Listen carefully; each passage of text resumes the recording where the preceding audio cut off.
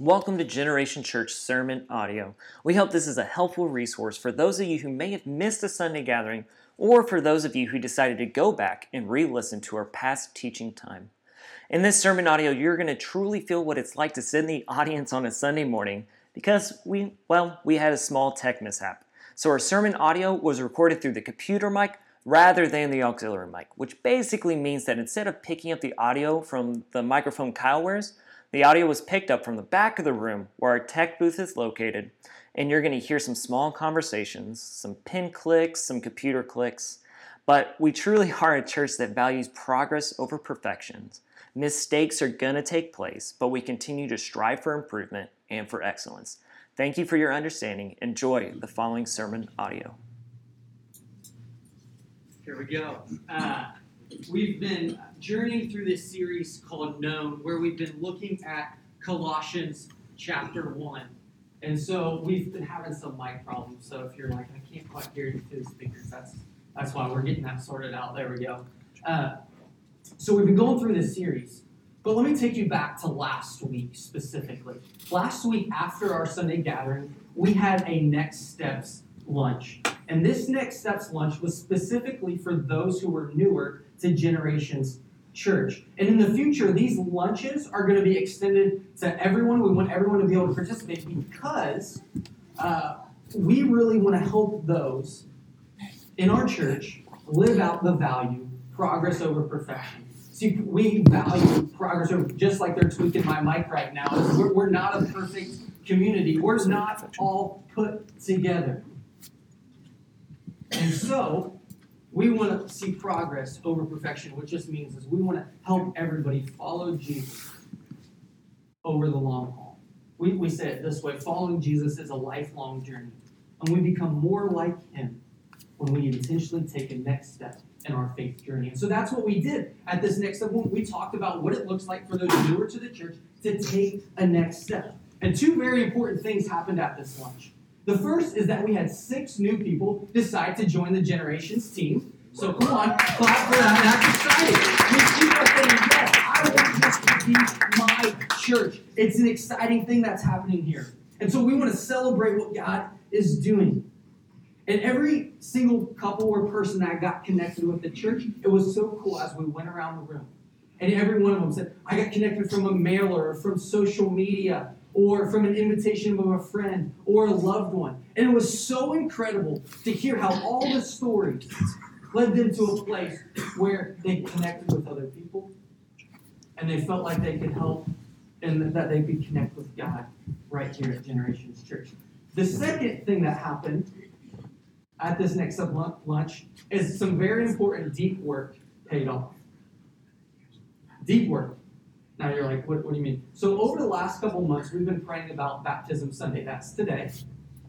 And in preparation for Baptism Sunday, some people on my staff team have been encouraging me, oh, Kyle, we should do a dunk tank for Baptism Sunday. That would be absolutely hilarious. And every time they'd say, we should do a dunk tank, I'd be like, no, we're not doing a dunk tank. We're not doing a dunk tank. And they were, oh, Kyle, we got to do a dunk tank. We got to do a dunk tank. And so they just, every passing conversation as we prayed over this day, as we talked about it, well, at the Next Steps lunch, as I mentioned that today was Baptism Sunday, and in full stride, I said, hey guys, and next week we're going to have a dunk tank for Baptism Sunday, and I just stopped. I was so mad. Because their conversation about, oh, Kyle, we should have a dunk tank, it paid off. So in stride, in front of a group of people who were invited to take this next step to connect with Generations Church, I said we were going to have a dunk tank. As you can see over to your left, my right, we do not have a dunk tank today. Sorry, so to answer that question, but their collaborative and repetitive efforts finally paid off because it embedded something in my mind. The repetitive nature, the continual, God, we should do this, and they were in unison on that. They were unified. It was deep work. It was a conspiracy. The staff team got me good. But a unified collaborative effort is effective. And while we can laugh about the dunk tank, we know the truth is that it's collaborative, unified effort, and that it's effective. We know that to be beautifully true or effectively dangerous. And so what we submit our minds and hearts to on a consistent basis matters. And as we've started on our journey in this book of Colossians, which is a letter written to a church in Colossae in the first century, Paul goes on to remind the Colossian believers of that exact truth. We must be aware of the faulty maps that attempt to coerce us into being less human. We must also be guided by the map that God gives us, which is Jesus himself. And we must submit our souls to him, to his guidance, to his will and his way on a repetitive basis, so that Jesus' life, his character, his priorities begin to shape us in a deep and profound way. And so God doesn't hide the best way to be human from us. He gives it to us in Jesus. Moreover, he invites us to be secure in Jesus and then send out into the world so to make the mystery made known to others. John read us our text this morning. And so in this letter to his spiritual grandkids, Paul gives us an extended greeting of thanks. Specifically, Paul says that he thanks God the Father. And if you've read ahead in this letter at all, if you just are opening your Bible and you're just skimming through, you know that most of this first chapter is centered on Jesus and who Jesus is. Well, what Paul, in this prayer of thanksgiving, right at the outset here at verse 3, what he wants us to know is that the whole reason Jesus came and walked on this earth, walked among us, is because God the Father has sent him. And we should be thankful for that. And so Paul doesn't want to overlook that it is the Father who sent Jesus into the world. And so while this message isn't explicitly on prayer this morning, we shouldn't deny the importance of being thankful when we pray. We should notice where God is at work in the world and be thankful. That's why in some of the lead-ups prior to this week, some of our early preview services, we challenged our church community to be posting just things that you're thankful for on social media. That look whether has God has shaped your life, or just even in the outwork in the lives of others. We should actively be looking for where God is at work and noticing it, because this comes back to our truth that when we're unified and it's collaborative and it's repetitive, it will be effective. That's right. And when we look out into the world, we have to have the confidence that God is at work. Therefore, we should notice and begin to share where we see God at work, even if it's in the small things. You woke up today. You were able to get a warm cup of coffee. You had a bed to sleep on. Someone texted you, said, "Hey, we love you. We're praying for you." We need to notice those things and be actively sharing that. Because not all of us are in great situations. Not all of us are in, I said, it's not always roses and peaches and feel-goods. And so sometimes we have to remind each other that God is at work and that God has not forgotten you. So Paul continues in verse 4 why he is thankful for this church in particular. He's heard about three virtues of their church, and they are faith, hope, and love. And remember, this isn't a church that Paul started or visited, but their habits and their speech made its way to Paul thousands of miles away. Now, this is the first century. They don't have phone calls or social media or texting. So the way in which that these three virtues of this church community made their way to Paul is because they actually lived them. They had a deep and profound faith in who Jesus was. They had a love for others that was so effective that people couldn't help but notice. And so first, Paul has heard of their faith in Christ Jesus. And it's not just in a God or faith in the universe, but a specific faith in Jesus. The way I think about faith, as I come to commonly just describe it and illustrate it, is faith is kind of like a chair. Here's what I mean by that.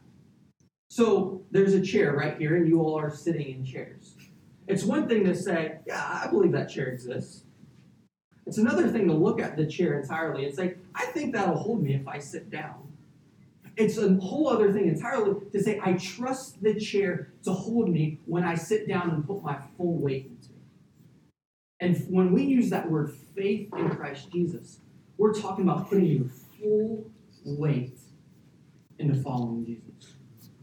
Doesn't mean you have to be perfect or always proficient. But the goal is to throw your full weight into Jesus and doing it over time. And Paul heard about this faith from this church, that they consistently put their money where their mouth was. They consistently put their life where their mouth was. And put their full weight of their life in following Jesus. Second, Paul has heard of their love for all the saints. Some translations say, like, all people. And all means all. All means all. Specifically, Paul hones in, though, on this, talking about other Christians, other followers of Jesus that come across their path. Not just the people they get along with, but the people whom they have very real differences with. Which means that for this love to make its way to clear to Paul, it means they had to be present with people. They had to advocate for them. They had to have a commitment to seeing them grow in Christ's likeness. Providing for needs. Showing up on a Thursday morning when someone say, I'm depressed and not feeling very well. Not just saying, hey, praying for you, but figuring out a way to physically go see them and maybe just simply sit with them. And the reason why Paul focuses in on the love specifically within the church is because a love within communicates a radically different lifestyle to those who are outside the church. See, it's never what can you do for me. It's a love that gives, not a love that looks to give. It's a radical care that has made the watching world take notice and go, I want to be a part of that. Where do I get care like that? How do I find friendship like that? That's why we liken our church oftentimes to a family. This beautiful picture of people saying, I got your back. We're united around Jesus. And we're in this together. So our hope and our goal for Generations Church, even as we're getting started here for weekly services, is that our care, our faith, our love does not stop as we gather together, but truly translates into those Tuesdays, those Wednesdays, and those Thursdays. And so, third, Paul gives us the driving factor of this faith and of this love. And it is a hope in heaven. So the Colossians were faced with a teaching that led them to wonder, could Christ really supply all of my needs? Could I really trust and follow Jesus? Can I really throw my full weight behind him and have that really provide some satisfaction? Provide that approval, or provide a level of sense of identity and self-worth. Is that really true? And they begin to doubt. And so what Paul reminds them, that their present experience of faith and love rests on the solid foundation of what God has committed to do for them in the future. And that's the gospel. So in short, whether you're a believer or a non-believer here this morning, here is this word gospel and what it means when we throw that around in the church. It's simply this. It's the announcement that Jesus is God's chosen one, the Messiah, who's the true Lord, who saves by making all things right. And this Messiah lived a perfect life, died on the cross, and rose 3 days later, and then ascended to the Father to secure an eternal inheritance for us. And he's going to come back to make all things new. So the present experiences of this world, this brokenness, this relational friction, things not going exactly as they seem, God promises to make that right. And this is the hope that we have to hang our hat on. That Paul wants the Colossians to be reminded of. That it's not about what you do, but it's about what Christ did and what he will do in the future. And so salvation, our opportunity to be entered into this, it comes within that message. So we can inherit this beautiful eternity when we put our trust in Jesus. That's why we talk about baptism. It's the beautiful picture of putting your trust in Jesus. Some of you here today have never made that step, and you didn't even walk in this room prepared to take that step today. Let me just say this. If God has placed that on your heart this morning, don't push that feeling down. Don't push that response down. Let's talk about it, and let's celebrate together. Because that is a step worth taking. Because what you're saying to everyone gathered here is that my hope, my trust, the full weight of my life is no longer going to be put into my self-effort or what I can accumulate, but in Jesus. So hope is the source of their faith. Their hope came when they heard the gospel. This true word, it can be relied upon. And when we don't put our full weight into that chair that is Christ, we won't exhibit the same faith and love that this church has become known for. So here's the implication. This gospel gives hope that brings faith that results in love. Paul prays to God and is thankful for this. And this is why he called them faithful back in verse 2. So Christian hope is contained in the gospel that Jesus now rules but will eventually assert his rule over all. So what we have to do is remember that. And so I'm going to give you 2 habits to help us remember that. I'm going to give you an everyday habit and then a Sunday habit. Something we do together each and every week on a Sunday, and then something that you can take and apply on Monday. And so, living with a hope that evokes faith and motivates love, it will disrupt the norms of our world. One of the norms that it disrupts is this materialistic account of provision. We expect things, when we just expect things to show up. Think of Amazon, think of fast food. When we want something, we should get it. Let me ask a question. How many of you feel comfortable praying a prayer before a meal at home? You can raise your hand, you don't have to. I'm raising my hand, just say, okay, how about at a restaurant publicly, okay? We've got some confident people. I have one friend who, every time he goes out to a restaurant and prays, he tries to time it so that the waitress or waiter is like not around. And the reason why is because he feels like he just doesn't want to impose his religion on them. And it says, how he described it to me is he said, it makes me feel guilty when the server is waiting on me, like, and we're sitting there praying, and it feels like I'm being rude, is how he describes it. And hey, it's funny, because then I push back. Those of you know me, I'll ask some really good questions, and we'll dive into this. And he says, besides, I tell myself it doesn't even matter if I pray for the food. I paid for it. I know I'm grateful. And if I'm in a hurry, the necessity of saying prayer is just legalism, right? It's just an empty ritual that actually makes me less grateful. In the moment, especially when I'm hungry, it's much easier to start right in on the food. And maybe I feel guilty, I'll pray something silently. And we had this conversation, and that was some of what he shared with me. And so praying over a meal can cause this mental back and forth that I described. And no small part of this discomfort stems from the rise of what's called secularism in our country.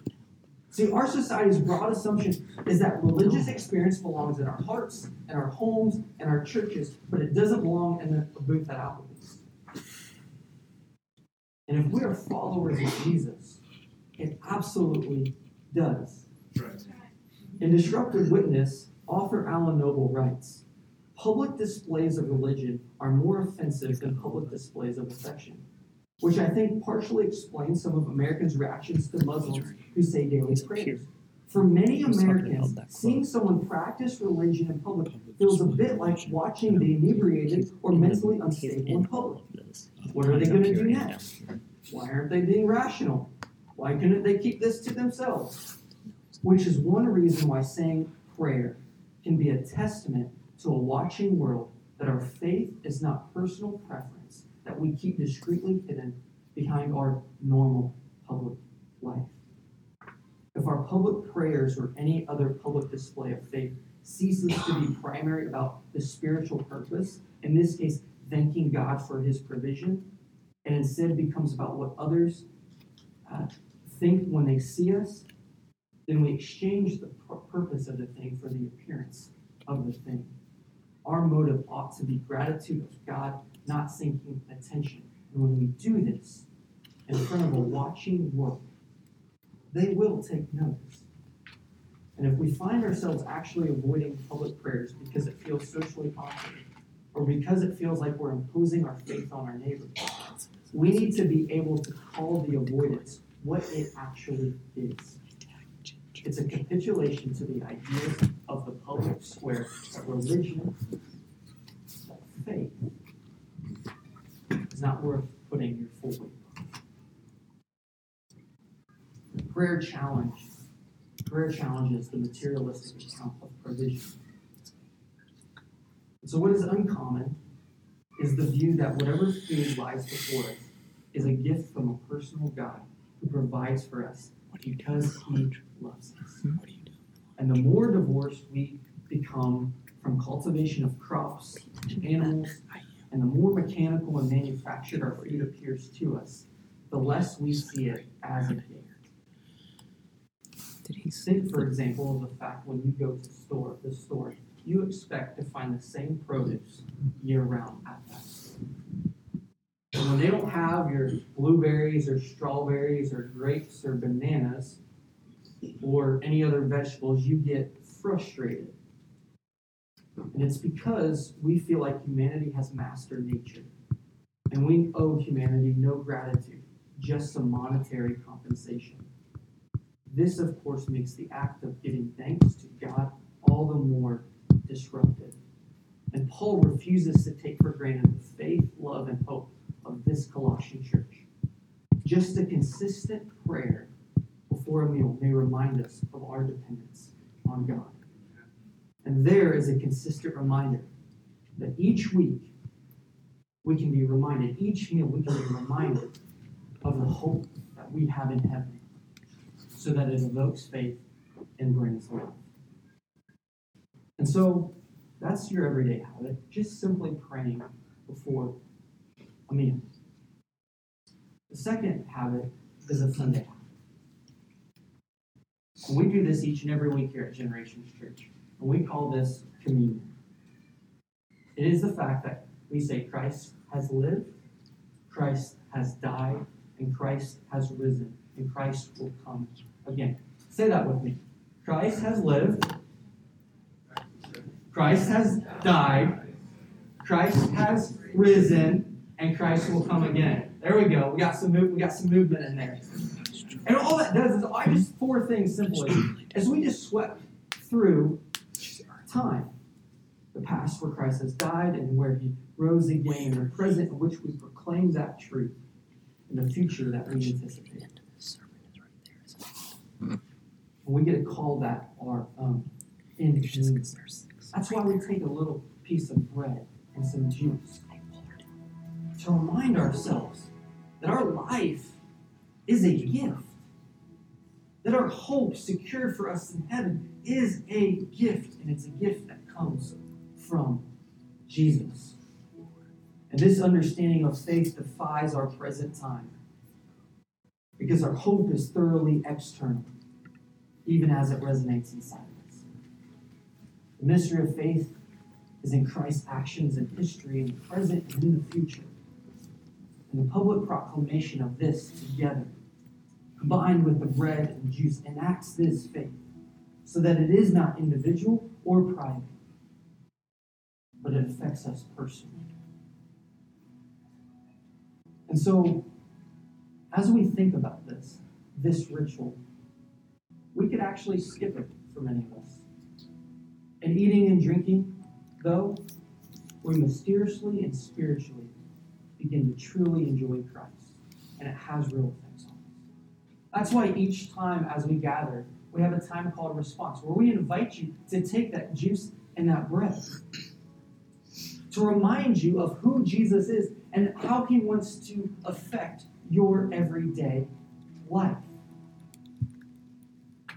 And oftentimes when we get to that time, I know how it can be. You've heard a sermon, we've sung some songs, and the temptation can be to pull up your phone and check your fantasy football team. Or to see who's texted you. And it's because we've become so consumed with the present, when our soul longs to be drawn to the transcendent, of a Jesus who walked on this earth, who loves us, who died for us, and wants to affect every aspect of our lives. At the start of today's message, I joked about deep implanting of a dunk tank within my mind. But see, when a unified church collaboratively and repetitively has a hope that evokes a faith and a love for all, we will begin to see a move of God. And it starts with a consistent and unified people, repetitively reflecting on Jesus each and every week, submitting our minds and hearts to Jesus. So here's your practical this week. Before every meal, pray. Not because you paid for the meal, but because Jesus paid for your sin. What sustains you bodily is the food. What sustains your faith and love for all people is the hope in heaven. And just maybe, as more people live with the faith and this love, that we'll begin to experience a taste of heaven on earth. Father, we come to you right now. Prayer is not something that we do just to simply transition from one thing to the next. But it's because we know that we need your intervention in our lives. And we get caught up with thinking about other things. We get caught up with just distraction. God, I'm just thankful that you weren't distracted. That you sent your son, Jesus. Thank you for that. Thank you for the example of the Colossian church. For Paul writing to them to encourage us to have a faith and a love that's rooted in the hope of heaven. All things becoming. Thank you for that. It's in Jesus' name.